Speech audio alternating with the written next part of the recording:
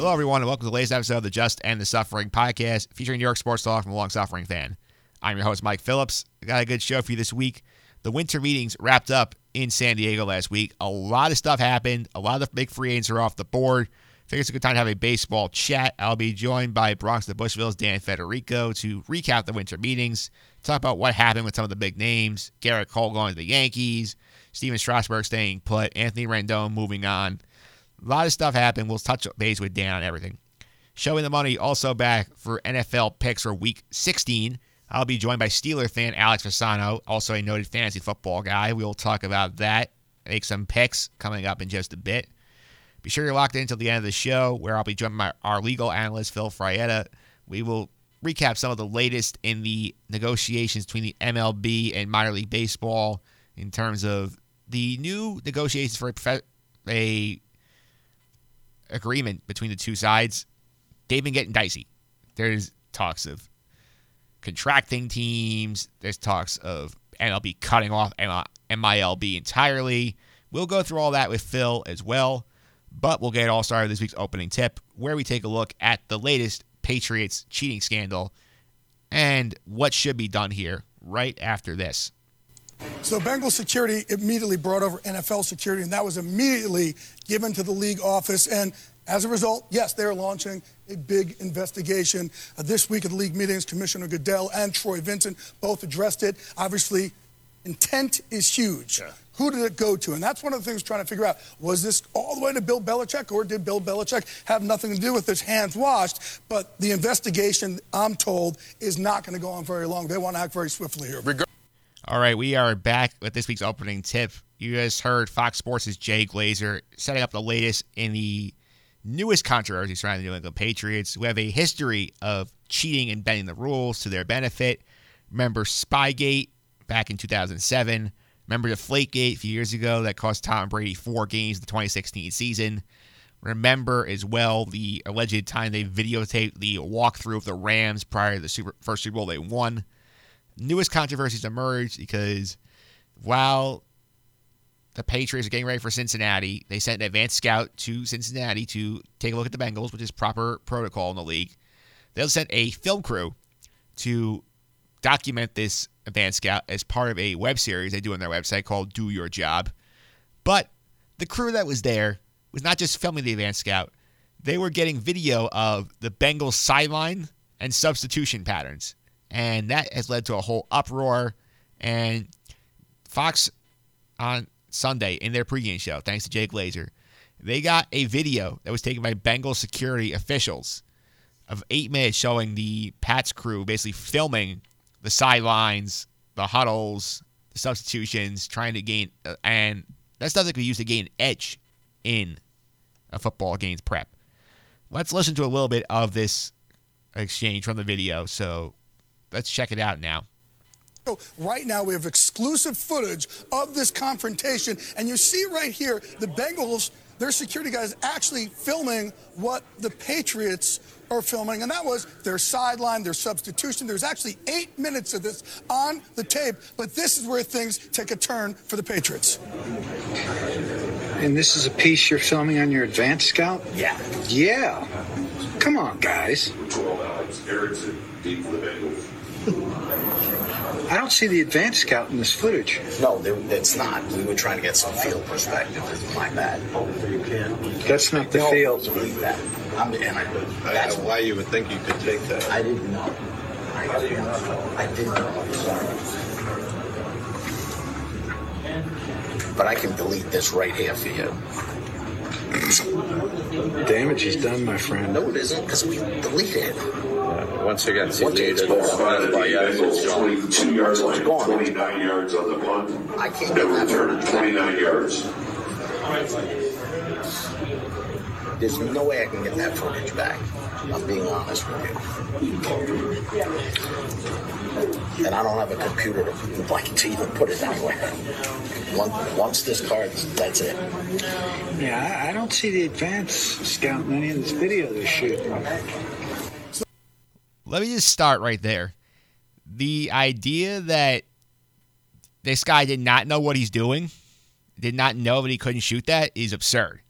I mean, I have somebody who have worked on the field level of games for NCAA stuff. You are told explicitly what you can and cannot shoot. The fact that this guy did not know he couldn't shoot the Bengals sideline and the Bengals huddle and the substitution patterns is a load of garbage. We're not talking about a wide-angle shot of the field just to give perspective here. He was zoomed in on the sideline and zoomed in on players coming in and out. That's information that can be used to get an advantage for the coaching staff because the Patriots, even though the Bengals have 1 win, 13 losses, or 1 in 12 losses, excuse me, I don't know what the exact record is, but they're really bad. This is a new coaching staff for them. This is the first time it's not Marvin Lewis. This is Zach Taylor's system, so they had never seen the Zach Taylor offense before. They don't know who he wants to bring in, what receivers he brings out on 3 wide sets, where they line up. That's information that can be gained an advantage. Now, the advanced scout is there. That's his job to write this stuff down, but having the video makes it 50 times easier. And that's a problem that the Patriots have. The Patriots do whatever they can all the time to find a way to bend the rules to their advantage. I mean, they have a guy named Ernie Adams who works for Belichick. We have no idea what his job title is. He just is basically there to help Belichick find a way to win. And that means pushing boundaries. That means doing whatever he thinks is necessary to win. And there's got to be a line drawn here. This is not the first time offender here. The Pats suspended the videographer because obviously they had to do something, but it's hard to believe that this guy acted on his own without any sort of direction from the organization or the coaching staff. The Pats are swearing up and down Belichick didn't know, but the league needs to come down hard on this kind of nonsense because this is, again, the Patriots trying to do something to gain advantage that other teams are not doing. And this is not the first time. We have seen Spygate. We've seen them doctoring footballs into Deflategate. Send a message to this organization that this is not acceptable behavior. And whether it's suspending Belichick for a game, whether it's giving them a massive fine where it's taking draft picks away again, you got to do something to send this message home and say, you know what, we are not tolerating this. A slap on the wrist won't work. It just won't because they're not going to say, that's the problem. They'll say, fine, we'll pay our fine. We'll find a new way to get an edge on opponents. That has to be something to make an example of them. The Deflategate, losing Brady for 4 games, and the massive fine that Kraft got did nothing, apparently, to deter this franchise from trying to cheat.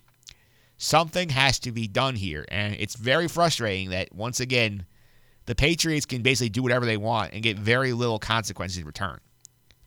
It's incredibly frustrating, and I'm just sick of it.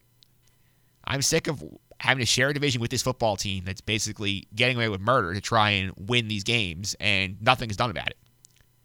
You have documented evidence that they were cheating. Again, do something about it, NFL. You already do enough things wrong with the officials, with the dumb rules, with the PI calls. Get it right for once. But enough about the Patriots. They drive me crazy. Let's go to our winter meetings recap with Dan Federico right after this. Well, Scott Boras and his team have been very busy at the 2019 winter meetings. The notable signings just over the last few days, it started with Steven Strasburg, moved on to Garrett Cole, and then Anthony Rendon. We mentioned it earlier, $814 million combined. It's amazing to think, Meredith, that he also has Dallas Keuchel, Hyun-Jin Ryu, Nicholas Castellanos, that when it's all said and done after these winter meetings, he'll probably have negotiated over $1 billion worth of contract. All right, we are back on the Just End the Suffering podcast. That call you just heard was Yes Network's Bob Lawrence talk about the frenzy of spending at the winter meetings. Joining me today to talk about all of that and more is the editor of Bronx to Bushville and a guy I love talking baseball with on this podcast, Dan Federico. Dan, welcome. How are you? Hey, Mike. What's going on, man? Thanks for having me again. Not a problem. And I have to say, how surprising is it this year that the winter meetings basically turned into a free-for-all again where everything was happening, everybody was signing, money was getting thrown around left and right. It was a lot of fun again. Yeah, you know, it brings a lot of intrigue to a moment that a lot of baseball fans tune into. You know, you see it. Everybody's following along on Twitter, MLB Network. ESPN actually shows some baseball coverage once in a while, so that's always a good thing. You know, so it's a lot of a lot of good things happened during the winter meetings. Obviously, a lot of big signings, so it was definitely cool to see it get featured again. Yes, it was. And the biggest signing of all came from the Yankees, who got their man. They got Garrett Cole for the 9-year, $324 million. What's your reaction to that deal? I think it was a move that they had to make. Now, you could say that it was the offense that hurt them during the playoffs, and that is proven true. I mean, the bats went pretty quiet against the Astros. But when you bring in somebody like Cole, he's going to transform your entire team. And you have to understand that his effect on this clubhouse is going to go beyond his actual numbers, which, all things considered in the past, should be awesome. Now, bringing him into the rotation, that's going to bump down Severino, Tanaka, Paxton, whichever order you want to put them in. They're going to be slotted 2, 3, 4. So that in of itself is going to help out the rotation. And then you also have to keep in mind that, he's somebody who goes deep into games. So saving the bullpen an inning or two when you rely on them so heavily, that's something that's also going to be recognized once the playoffs come. So, you could say he had a lot of years. It's a lot of money, but that's the price you pay to get an ace in his prime. And I think that's exactly what the Yankees got. Yeah, I agree with that. I think that was a move they had to make. And they had to make some sacrifices along the way to make room for that kind of contract. And one of them was letting Didi Gregorius go. Are you surprised they let him go to the Phillies for just a 1-year deal?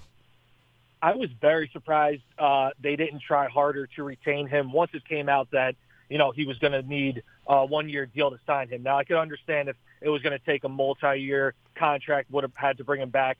That's something you could see the Yankees passing on. But, once you realize that it was only going to take a 1-year deal because he wants to rehab his value, I thought he would have been a realistic option for the Yankees to take back. I mean, he had a down year offensively and defensively. You could attribute that both to the Tommy John surgery rehab. But he was a great clubhouse guy. His left-handed bat really broke up the lineup, which is now an issue moving forward for this team. And now they're an injury away from starting Tyler Wade or Thairo Estrada at shortstop. So it really hurt the team. I think I would have brought him back on a 1-year deal, but it didn't seem like they were all that interested. Yeah, it doesn't seem like they're interested in that. I feel like they made the priority bringing back Brett Gardner instead of Didi, and he comes back on a 1-year deal, an option for a second. So what do you think of the new Gardner contract? Yeah, so I mean, I think they probably paid a little high, at what the market price could have been, but that's the price you pay for somebody who's done so much, both on and off the field for this team. You saw what he did filling in, even at such a high age, he could still play center field really well. He still provides power. And you have to understand, now that they lost Didi and CeCe retired, his clubhouse presence has gone up even further. So that's somebody you want to keep in the locker room so you can kind of understand that they paid for more than just what he brings on the field.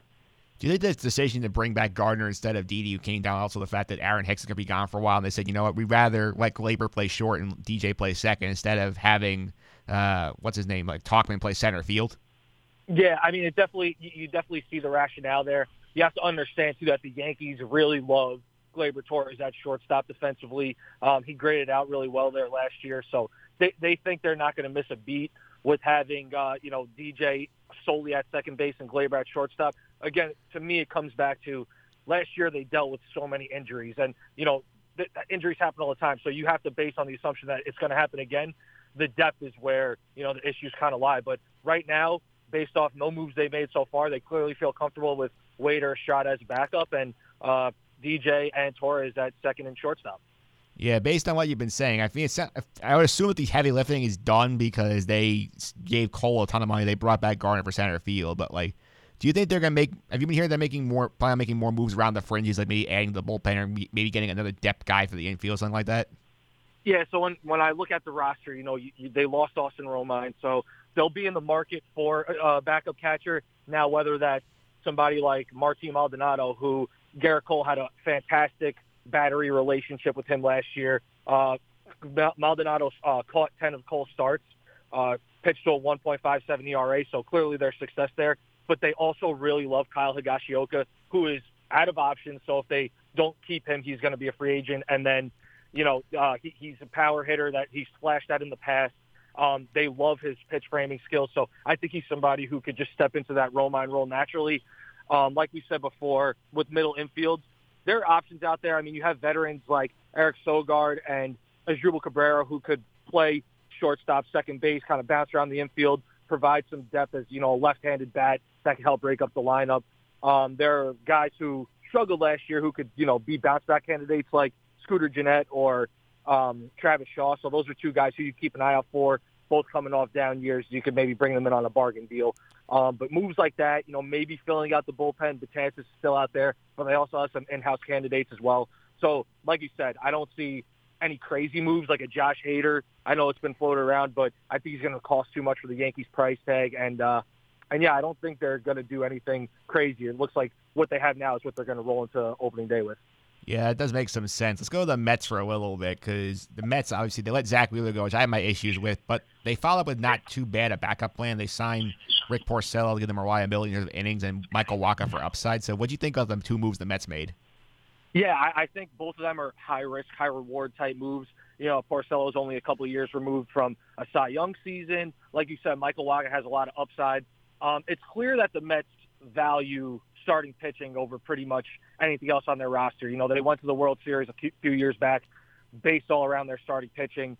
They had their issues in the bullpen last year, but once again, they just went back, reinforced the rotation. I mean, this could open up a trade maybe with one of the current guys they have, like a Syndergaard or, Matt Stroman even. So I don't think that would be a smart move on their part, only because you significantly downgrade losing any of those guys compared to bringing in Porcello or Wacha. But I do think that, they're sticking with their plan of prioritizing the starting rotation and using those guys as back-end pieces that could hopefully win them a few more games.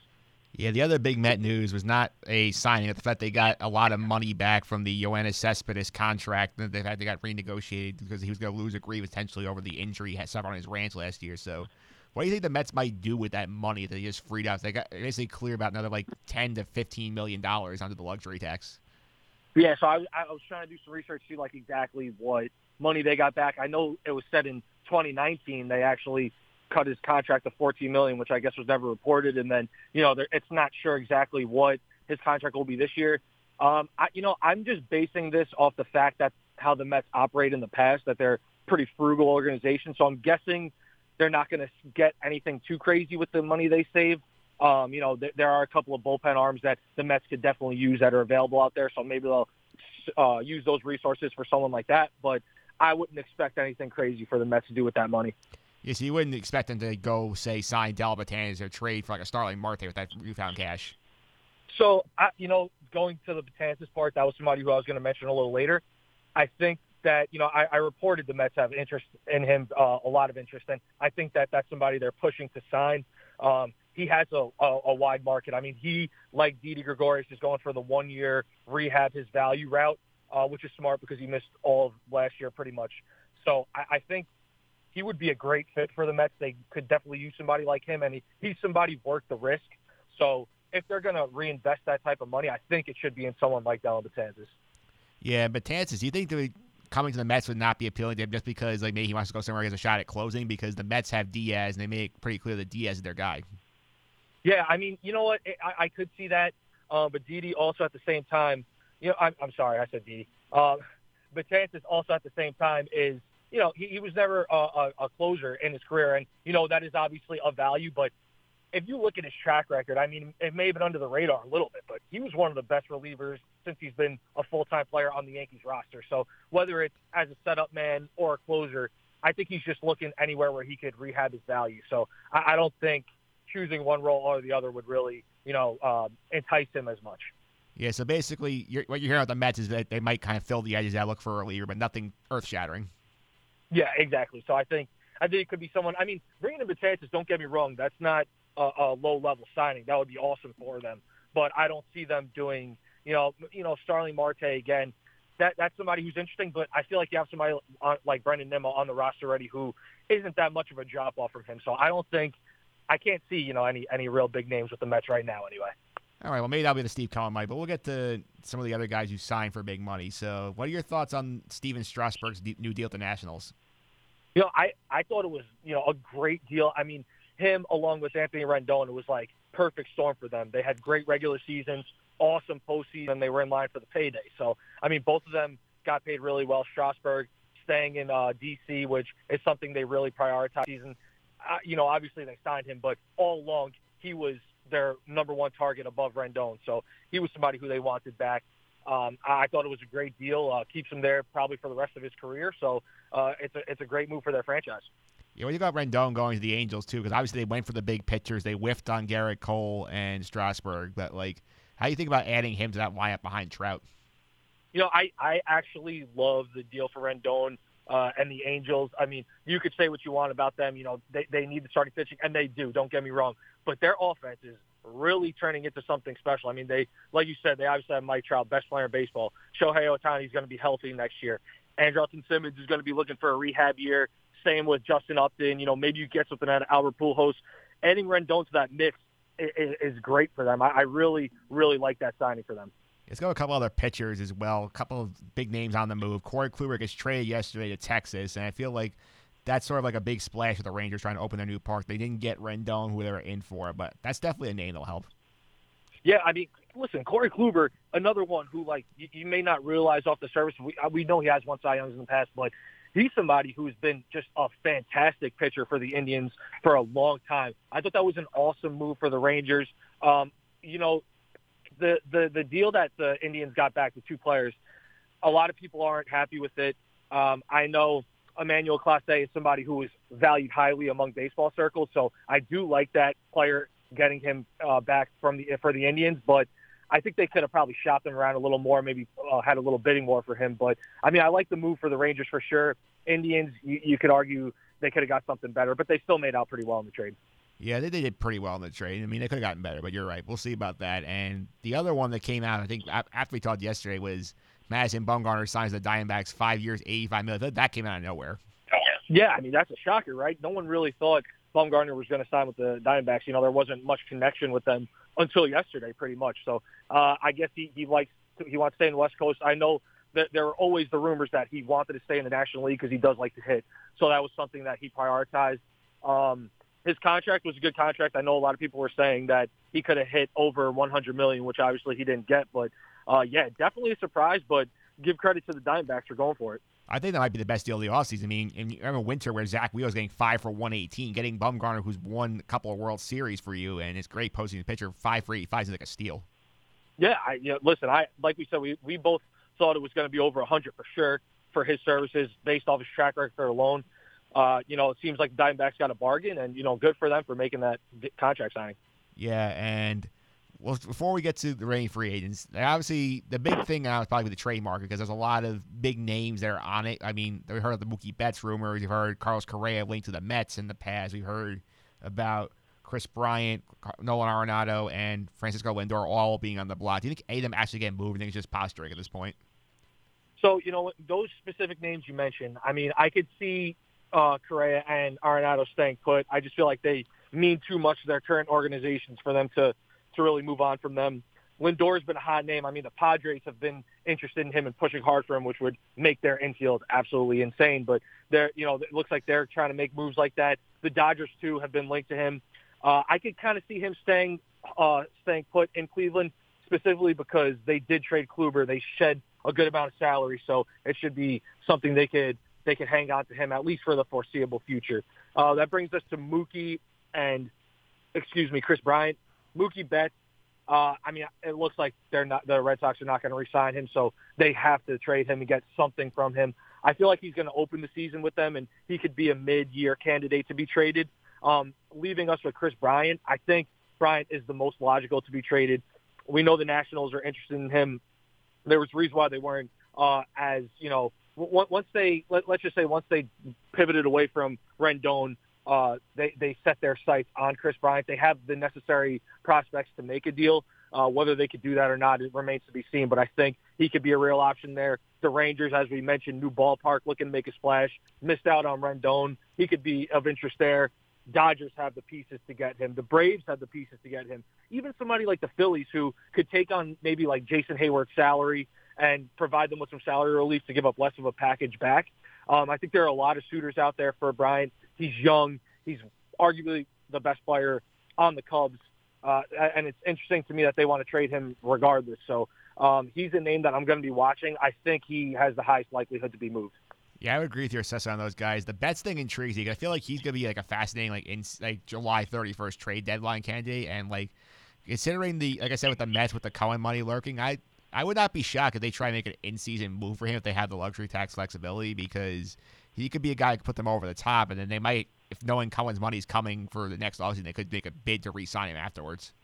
Yeah, oh yeah, for sure. I mean, that's really it's with Cohen as the X factor. I mean, he's the guy who will be able to, give out these long-term, big money contracts. And if he can do that, and if he's willing to part with the money, which all accounts seem like he would be, I mean, the Mets are going to be a team to watch for because they have the pitching staff in place.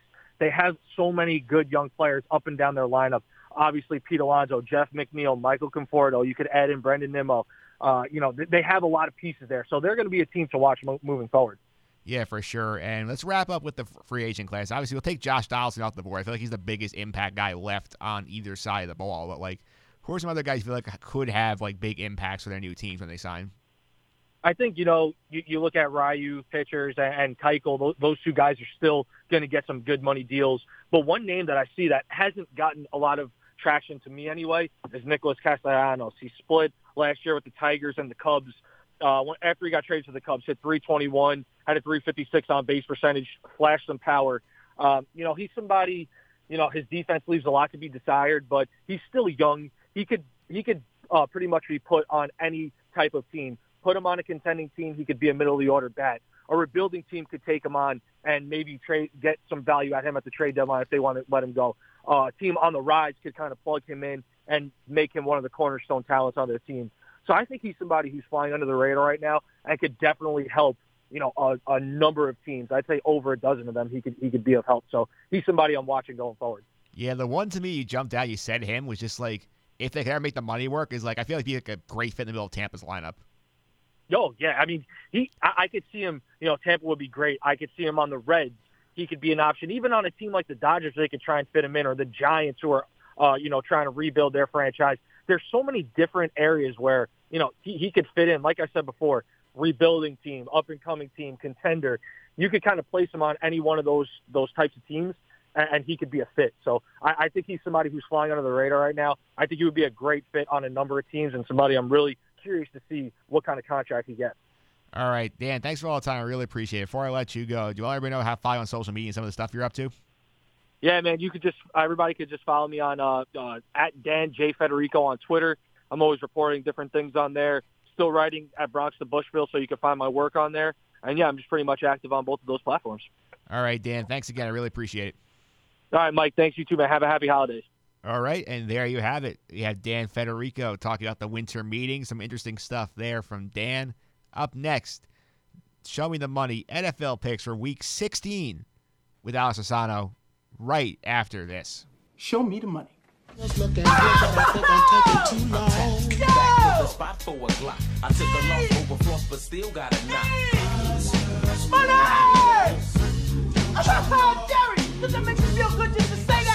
All right, we are back. Show Me the Money NFL picks for Week 16.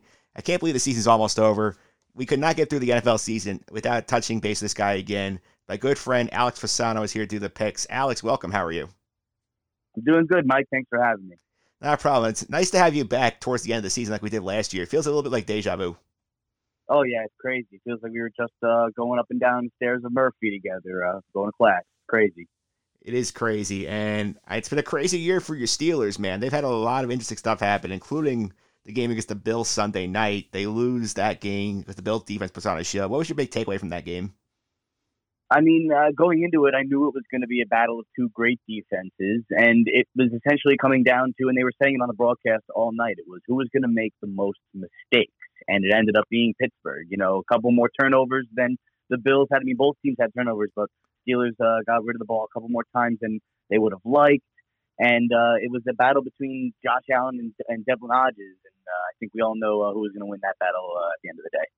Yeah, not great for the Steelers, who now they have lost their wiggle room. They have to win both of their games coming up. But before we get to that, let's talk a little Mike Tomlin, because if I told you at the beginning of the year that you're not going to have Ben for most of the whole season, James Conner is going to miss a large stretch of games, and Juju Smith-Schuster is going to be out for at least a month with a knee injury, and they would still be in control of their destiny for the playoffs. How amazed would you have been with the job Tomlin's doing? Yeah, I mean, he has my vote for Coach of the Year. I mean, for what they've been going through, whether it was during the offseason with Antonio Brown and Le'Veon Bell, that whole drama, and then going down early in the season, they shouldn't even be near the postseason. For them to even hold the 6th seed as we speak, it's really incredible. It's a lot of credit to the coaching staff, a lot of credit to the defense too, stepping up that young defensive front that they have. So credit to Tomlin. He should be coach of the year. I don't know if he'll get it. Maybe Shanahan or Harbaugh. But I highly recommend Tomlin for coach of the year. He definitely deserves it. I'm with you right there, man. I mean, those guys have had their entire teams healthy. They've done great things, but what Tomlin's had to overcome, I think, just makes him the clear choice for me to win coach of the year. Yeah, absolutely. For them, they're working with their technically fourth string, because they did trade away Joshua Dobbs, who was one of their backups early in the season. So they're working with their fourth string quarterback. Juju Smith-Schuster hasn't played in 4 weeks. I mean, they're working with practice squad players here, and they're still going to end the year on a winning record. So, I mean, it's very, very much credit to Coach Tomlin. Yes, he does, and they have a chance to control their own destiny. This week, interesting matchup here. They go to MetLife Stadium to take on the Jets. The Jets are out of it, but they do have former Steeler Le'Veon Bell, who's had a down year. He's had this game circled on his calendar since he signed with the Jets, and he wants revenge. So what's the big concern for the Steelers going into this game? Well, it definitely is Le'Veon Bell. I know the Steelers are pretty solid enough against the run, but it's going to be different with Le'Veon Bell, because anytime he's on the field, the game script changes. But I know it's on both sides of the ball. Le'Veon Bell, you're right. He's going to want to take it to his old team and really stick it to them. Question is if Coach Gase is going to actually utilize him and run him into the ground like he actually should, because he's one of the best weapons on that offense, and he hasn't utilized it all season, as we've clearly seen. But I hope, for the sake of Bell, as a Steelers fan, I can't believe I'm rooting for him, but I want to see Bell succeed. I'm actually going to be rocking a Steeler Le'Veon Bell jersey when I will be there in the stands at MetLife, which I'm really excited for. But it's definitely a concern. They want to keep him contained and don't let him dance around and use his patience against them. I mean, they've worked with him. Most of this offensive line has worked with him over the years, so they should potentially have an advantage against that. They know what his style is. They know how he can move. So it's going to be a great battle between the defensive front of Pittsburgh and Le'Veon Bell. Yeah, and you're not going to be the only Steeler fan there. That's going to be a verifiable Pittsburgh North on Sunday afternoon, because the Jet fans not going to this game at all.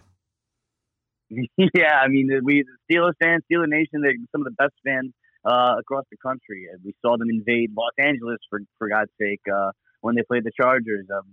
They invaded Arizona against the Cardinals. It's crazy. Steeler Nation travels a lot. Credit to all the fans there. It's going to be really, really wild at MetLife Stadium on Sunday. It will be. Let's get to the pick, is the reason you're here. Kevin Walsh Jr. was actually here last week. He did some picks. He went 2-1 on the week. He had the Pats laying a 9.5 against the Bengals. They won that game running away. He had the Texans laying the 3 against the Titans. They won that one. And he did lose with the Rams, getting a point and a half against the Cowboys, and that one did not go very well. No, it did not. The Cowboys really were tired, I guess, of being pushed around, and now people were doubting them and whether or not they were a real playoff contender.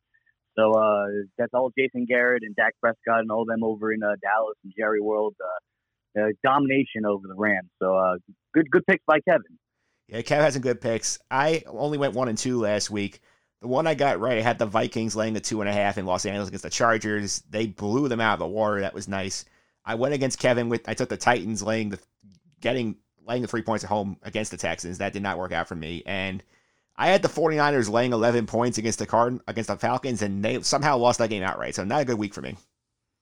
Yeah, that's the nature of the sport, sports betting and wagering, and it's a fickle business. But that Falcons game, what a unbelievable job Atlanta did containing San Francisco. So that's a tough beat. That's a bad beat right there. It is a bad beat. And Atlanta's just a bad beat as a team, because they beat some of the best teams in the league, and then they just are 5-9 and nowhere near the playoffs. Yeah, it's really crazy. But there's still a couple more weeks left. It's time to bounce back, Yeah, to reset the pick challenge on the year. The challengers are just 20, 24, and 1, so not a good year for them. I'm 25 and 20, so 4.5 game lead, a couple of weeks to go. So we'll see how this goes. Alex, you were on the clock first with your pick, so where are you going to go with pick number 1?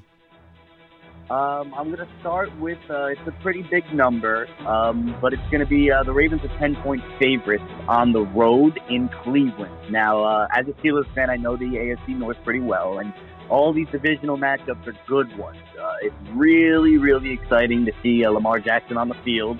So I'm going to go with the Ravens here with this huge point. The 10 points favorite, excuse me. It's bouncing around 10.5. I saw it at 10.5 earlier in the week, but we got them at 10 here. The Ravens are currently 9-2 against the spread in their last 11 games at Cleveland. I mean, it's crazy to see Baltimore do that against a divisional opponent. Also, they win this game against Cleveland, they get home field advantage throughout the playoffs, which would be a huge bonus for them, especially if they have to see New England again. But I think the Ravens are really going to play their hearts out. They remember the last game they played Cleveland this season, too. I think it was a 40-27 victory in favor of the Browns. So Lamar Jackson is going to prove once again this week how he is the MVP, no question about it. He's going to help everybody's fantasy teams as well, mine included. And I think it's going to be a total beatdown, Baltimore over Cleveland, and I'm going to take all the 10 points that Baltimore's laying here. I love that pick. I think the Browns is done. I think I know they have a 1% chance to get to the playoffs, but I feel like that team's quit. They went to Arizona, were awful last week. They're going to get run out of the building by the Ravens. So let's go to pick 2 for you. Where are you going next? So for the second pick, I'm going to do, it's basically a pick-em here. I'm looking at it. I saw it earlier in the week. Cincinnati and Miami. The game is in Miami for the Dolphins. They are the home team, and it was dancing around a pick-em. In favor of the Dolphins, it was at -1. But now I'm looking at it, and it seems that the bettors are switched the line, and it looks like it's going to Cincinnati as the -1 favorite. So it's still a pick-em, but now it's in favor of the Bengals. I, however, am going to stick with the Dolphins. Coach Brian Flores is trying to salvage this team here. I mean, obviously they're out of playoff contention. They have been for some time, but we see Ryan Fitzpatrick every week put points on the board. The Dolphins are 7-3 against the spread in their last 10 games, following an 0-4 start straight up and against the spread. So they really bounced back later into the season. We saw a huge upset against the Eagles, a couple weeks back when they were 10.5-point underdogs. So Miami's a great team against this Bengals team. We really got nothing much to work with. Sandy Dalton, A.J. Green doesn't even think he's going to play another down for this team. So with the pick'em, it's Miami as an underdog, but I'm going to stick with the better team here. Devontae Parker just had a contract extension. He's happy. So I'm going to go with the Dolphins here as a pick'em dog. You're a brave man going to that football game. I would not touch it at all.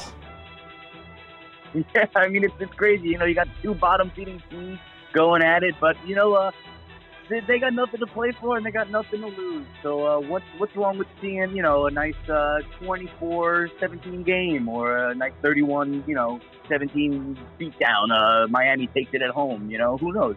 I like the Dolphins in this matchup. That's fair. Let's go to your last pick. Where are you going with pick 3? All right, pick number 3. It's another big one. It's going to be the Seattle Seahawks and the Arizona Cardinals. Seahawks are, I'm looking at it now, it's actually 9.5 favorites at home. But I'm going to take the Cardinals as a huge underdog, and here's why. Arizona has a record of 4-9-1. However, they are 6-3-1 against the spread in their last 10 games. We saw the Cardinals, I think it was almost 300 yards of offense in the first half against the Browns, ironically enough. And they ended up winning that game. Kenyon Drake had, I think, 4 touchdowns. It was a great game for Arizona. And here's a big note you want to keep in mind. The Cardinals have been very tough opponents on the road in the division. They're 11-3-1 against the spread in their last 15 games when visiting an NFC West opponent. So it's unbelievable how they play on the road against these divisional matchups. It's also including 4 straight covers in CenturyLink Field. So I think Arizona, they always play good games against Seattle. It's a divisional matchup, so both teams are going to be playing hard. Seattle's banged up on defense as well. I know Bobby Wagner's missing a couple of days of practice. Jadeveon Clowney, I think, was out of practice as well this week. So It's another big number, much like the Ravens and the Browns, but I'm gonna take the underdog here with the Cardinals. Huge underdogs in this matchup. Good logic there. I like the pick. I think it's interesting. Let's go to mine right now. We're going to pick number 1 for me. I am going to take an underdog here. I'm going to take the Raiders getting 6.5 points in Los Angeles against the Chargers. And my strategy with the Chargers this year is I don't trust them. I don't like them as a team. I think they're getting way too much confidence in a game between two teams that are done. The Raiders are a better record than them. I know Josh Jacobs is not playing in this game, but the Raiders, I think, are a more motivated team to play well down the stretch. I think the Chargers packed it in, as we saw against the Vikings last week. Give me all 6.5 points with the Raiders there. Give me the Raiders, pick 1. Yeah, I actually kind of like that. Oakland's definitely embarrassed about losing their last home game ever in Oakland last week. That was just terrible against the Jaguars. Tough call, too, on the refs with the Derek Carr slide. But I like this pick because you're right. The Raiders are going to play hard. I'm just a little skeptical about Josh Jacobs. I think the rookie is going to miss this matchup, so DeAndre Washington, the backup running back, will go under the offense here. And it is in Los Angeles, but Oakland's in California too, and I think they're going to invade the Coliseum or wherever they play in Los Angeles. I don't even know. I think it's Rocket Field or whatever the case may be. I like the pick. It's a big number. I can see it being a close game. It's a divisional matchup, so they're both going to play tight. And I think it's a good bet there with the Raiders. All right, that's pick number 1 for me. Pick number 2, I'm sticking in the division. I'm taking the Chiefs, laying 6 points in Chicago on Sunday night against the Bears. And this is one to me. I just don't think the Bears are going to show up for this game because they're out of the playoffs. They have nothing to play for. The Chiefs have everything to play for. They're still an outside shot. They get a first-round bye. They have a head-to-head on the Patriot tiebreaker. And the Chiefs defense has been playing a lot better of late. We saw them dominate Denver in the snow last week. I think they're going to give Mitchell Trubisky and company a lot of problems. It's a touchdown win for me. I think I'm getting it. I'm laying the 6 with the Chiefs, pick 2. I like it there too. But you mentioned that Kansas City has everything to play for and Chicago doesn't. And to that point, the most dangerous teams in any sport are the ones that have nothing to play for. I mean, Mitch Trubisky's been taking a lot of heat all season about he can't do it. He doesn't have it. Are they going to trade him out and put Cam Newton in Chicago and what the case may be? So I could potentially see Chicago just swinging it at home. Maybe it snows a little bit, and the fans would love to see, Chicago take down a huge AFC opponent in Kansas City, try to stun their playoff hopes. But you're absolutely right. The defense in Kansas City's been playing a lot better. Tyreek Hill staying healthy. Can't say that for their running back, Damian Williams, but they got a good core in LaShawn McCoy and Darwin Thompson. Travis Kelce is dominating, so I like it there too. Kansas City on the road, I think they can get it done. All right, let's pick 2. Pick number 3 for me. I'm going with another road team. I took 3 road teams this week. I'm taking the Saints, laying 2.5 in Tennessee against the Titans. And coming off their performance on Monday night, we saw the record being set by Drew Brees for the career touchdown passes. That's the best the Saints have looked in a long time. The offense, defense, special teams all came together in that game, and I think they keep the momentum going in Tennessee against the Titans. I know Tennessee needs the football game, but the Saints also are going for home field in the NFC. They're a vastly superior team. I think that they're going to get the job done here. The Saints have been very good to me this year, so I'll ride them one more time. Give me the Saints with laying the 2.5 points in Tennessee, pick 3. It's a tough one. I think you're on the right end of it. You're absolutely right. The Saints are a much better team. They're playing for home field advantage. We know Michael Thomas is going to want that record. He's chasing Marvin Harrison, so they're definitely probably going to feed him the ball another 10 times like they always do. I'm nervous, though, because I'm looking at the total here, and it says 50.5. That's a pretty high total. I think it might actually be the highest on the board so far. And I agree with it. I think it's going to be a shootout. A.J. Brown, the young stud, is coming into his own. Ryan Tannehill is probably pissed off about stumbling last week against Houston and potentially taking control of the division. Tennessee's not out of it yet, though. They're right behind Pittsburgh in the playoff race. They're still going to play hard. Tannehill is still a great quarterback. I know Derrick Henry's a little banged up, but we'll see what happens. But I think it's going to be a great matchup. And I think you're on the right side of it. The Saints, much better team. Michael Thomas going to dominate Drew Brees. He's the king of quarterbacks. And, I think you're on the right side. It's going to be a close game, but a field goal looks like the difference. All right, to reset the picks for Week 16, Alex has gone with the Ravens, laying 10 points at home and Cleveland against the Browns, He has the Cardinals getting 9.5 points in Seattle against the Seahawks. and the Dolphins getting a point at home against the Bengals in the Joe Burrow Bowl. I went with the Oakland Raiders getting 6.5 in Los Angeles against the Chargers. I went with the Kansas City Chiefs laying 6 in Chicago against the Bears on Sunday Night Football. And I went with the Saints laying 2.5 points in New Orleans in Tennessee against the Titans. And next week, week 17, it's going to be on the holiday special, so a double dose of guests on the pick segment next week. I'm going to be joined by Sean Rowe and Tom Bocchino, my friends from the Sorry to Interrupt podcast. We're going to have a pick-a-palooza on the holiday special next week. Sounds like a lot of fun. Yeah. You guys got a lot. You got a lot of picks there, Mike. You've been doing a great job with the podcast, and you always deliver very, very, very, very well done. Yeah, I'm very excited about that. And before I let you go, I know we talked fantasy football back at the beginning of the season. You said you were managing 8 teams this year. How many of them got to the playoffs, and are any of them playing for the title this week? No, I'm a little embarrassed about that, Mike. But out of my 8 teams, I had 2 in the playoffs, one of which is actually in the championship this week, riding Lamar Jackson, hoping for a big game from him. My second playoff team is in the championship, but it's not a money league, so I'm not too excited about it. I'm happy that I'm in it. But, so 2 out of 8 have made it to the chip, and the other 6 didn't even sniff the playoffs. So, not a good fantasy year for me per se, but we'll see what happens after this Sunday. Maybe I still come out a winner.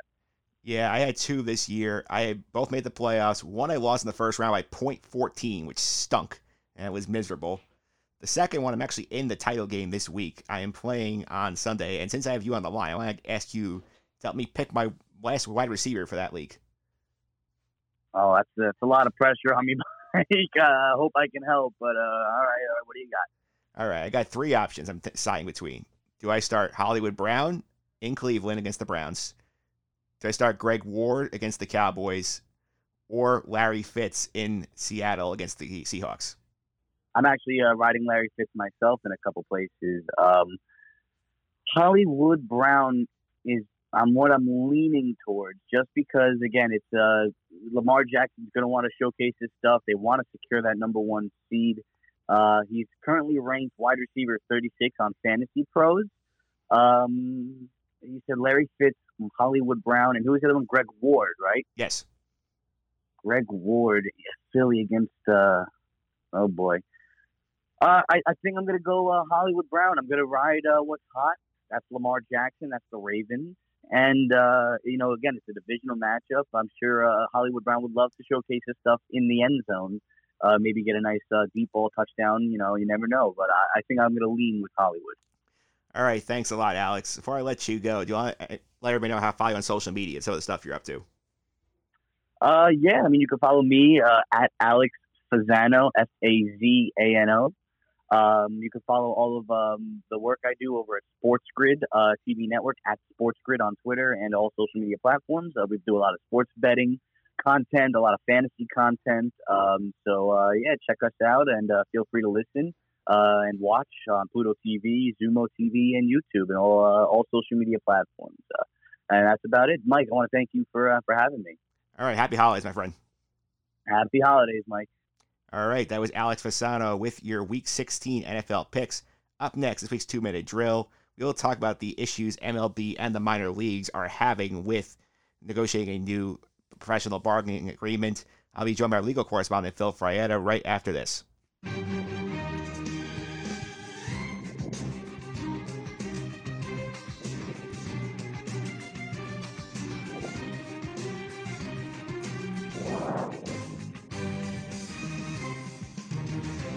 All right, we are back with this week's 2-minute drill. It's time to talk a little more legal stuff. MLB and the minor leagues have some issues going on, and I'm happy to have on the line our legal correspondent, Phil Frietta. Phil, welcome. How are you? Good, Mike. Good to be back. I feel like I'm on every week now. Yeah, there's stuff going on every week in the legal world now, so I guess it's a good thing we have you on hold. Yeah, there's been a lot going on, and I guess that's pretty common over the winter when things start to slow down. Yeah, it is. So right now there's some issues going on with MLB and the minor leagues over a contraction plan. The minors not happy about it. I got you on here for some of the legal aspects. Can you explain the legal working relationship between the two entities? Sure. So the way that it works is that minor league baseball is kind of its own entity, and it has a partnership with Major League Baseball whereby it participates as the farm system for Major League Baseball teams, and that's how you know all the prospects down in the minor leagues for your own team, and they get traded and stuff like that. But if you take a step back and think about it, there's really no other industry where that's going to work. If you're to use an analogy, if you're an accountant at some smaller accounting firm and a big accounting firm wants to hire you, you can go wherever you want. But as a minor league player, your contract is owned by the major league team, and that's because of the partnership that the two have with each other, and that's how each major league team is allowed to have their own minor league affiliate. Okay, so that makes some sense. Right now, there's about 160 minor league teams across the country. MLB wants to eliminate 42 of them right now as part of their new negotiating agreement. It's supposed to be like over a 10-year period. Can you explain what some of the issues the MLB has of why they want to get rid of these teams? Yeah, the biggest issue is profitability. They're not profitable. The minor leagues are oversaturated. So years ago, and if you talk to anybody from an older generation, they'll tell you about A ball, double A, triple A, and that used to be it. But that's not the case anymore. There's still double A and triple A, but if you go down to the minor leagues, there's advanced A ball, there's regular A ball, there's short season A ball, there's rookie Gulf Coast ball, and so on and so forth. So there's all these minor league teams, and I think Major League Baseball's position is just, we don't need all these prospects down there. Most of these guys are never going to make it. So why do we keep these partnerships? It's not profitable for us. Yeah, I think the big issues I've read are that there are some substandard facilities, some of these places. There are issues of how much you have to pay these guys. There are minor leaguers are exempt from the minimum wage rules, as MLB lobbied a couple of years ago. And the fact that they are talking about scheduling being a problem in terms of travel. So do you think all those things are like a collectively bargain issue, give the league like a right to say, you know what, our next time we want to get rid of these who are not meeting our standards? Yeah, exactly. That's exactly it. That's what I mean by profitability. It's too costly for the league to keep this up. They're going to rebuild stadiums for some single A teams, and then you got the players. Players in minor league baseball get paid very poorly. And I'm sure that they're going to try and change that. The travel can be costly because as the minor leagues expand, so too does the travel. You can't just go on the bus everywhere anymore. So all those things become costly for Major League Baseball, and they don't really see much of a benefit from it because they don't need all these different levels of minor league ball. Yeah, they don't. And the minor league owners have come out and blasted Major League Baseball with this proposal. We've had a bunch of responses in terms of like them saying the league is not operating in good faith with the bargaining. They're just raising issues that some of the affiliates don't have. Are you surprised at how much has gotten public from this dispute? Not really, because it's a good thing to negotiate in the public if you're on the side of the minor league owners, because you don't have much of a leg to stand on as far as offering Major League Baseball a legitimate business reason why they'd want to continue the partnership. But what you can do is you can go out to the public and you have the good PR on your side. Minor League Baseball teams in a lot of smaller cities across the country, they're a big part of the economy, of the local economy. So the local politicians don't want to lose the team. The owners obviously don't want to lose the teams because they make money on the teams. And the players, they want to keep trying to play towards their dream of, making Major League Baseball. So they have a lot of good PR on their side, and they're using it by negotiating in the public. Yeah, that makes sense. And you mentioned some local politicians getting involved. We've seen senators like Bernie Sanders get in the mix for that, say they want to make sure this doesn't happen. So what can the senators do to impact these negotiations? Sure, and I've alluded to this on some previous podcasts that I've done with you, but Major League Baseball is currently exempt from America's antitrust laws, and that dates back to a decision by the United States Supreme Court from the early 1900s, where the Supreme Court, and if you read it, it's quite the decision. Basically, the Supreme Court decided that baseball is too ingrained with America to subject it to the antitrust rules, so it's exempt. There's no solid legal reasoning for it. The opinion actually starts with a list of Hall of Fame players like Babe Ruth and Ty Cobb and how important they are to America.